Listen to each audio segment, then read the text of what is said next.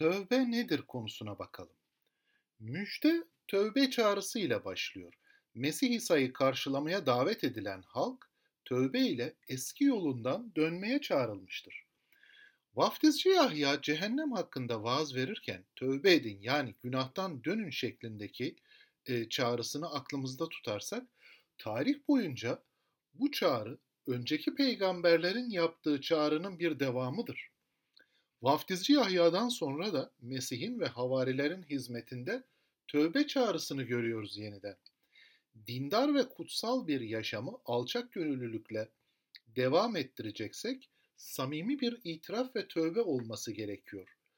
Yani pak iman ile tövbe her zaman el ele yürüyen bir şeydir.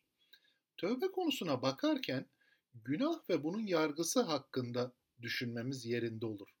Yani günah ve yargısı benim kendimin taşıyamayacağım kadar büyük bir yük olduğunu bilmem çok önemlidir. Tanrı bu dünyayı sözü ve ruhu aracılığıyla tövbeye çağırır. Tanrı yaptığı bu çağrı aracılığıyla insan günahının farkında olsun ister ve insan günahının kötülüğünün farkında olaraktan kendisine dönsün ister.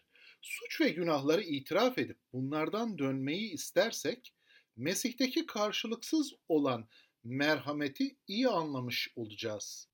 Mesih'teki bol olan lütfa bakınca kendi günahıyla yüzleşen bir kimse Tanrı önünde gerçekten günahlarından dolayı üzülür, hatalarından dolayı pişmanlık duyar, itaatsizliğinden dolayı, günahından dolayı Rabbin önünde pişmanlıkla durur.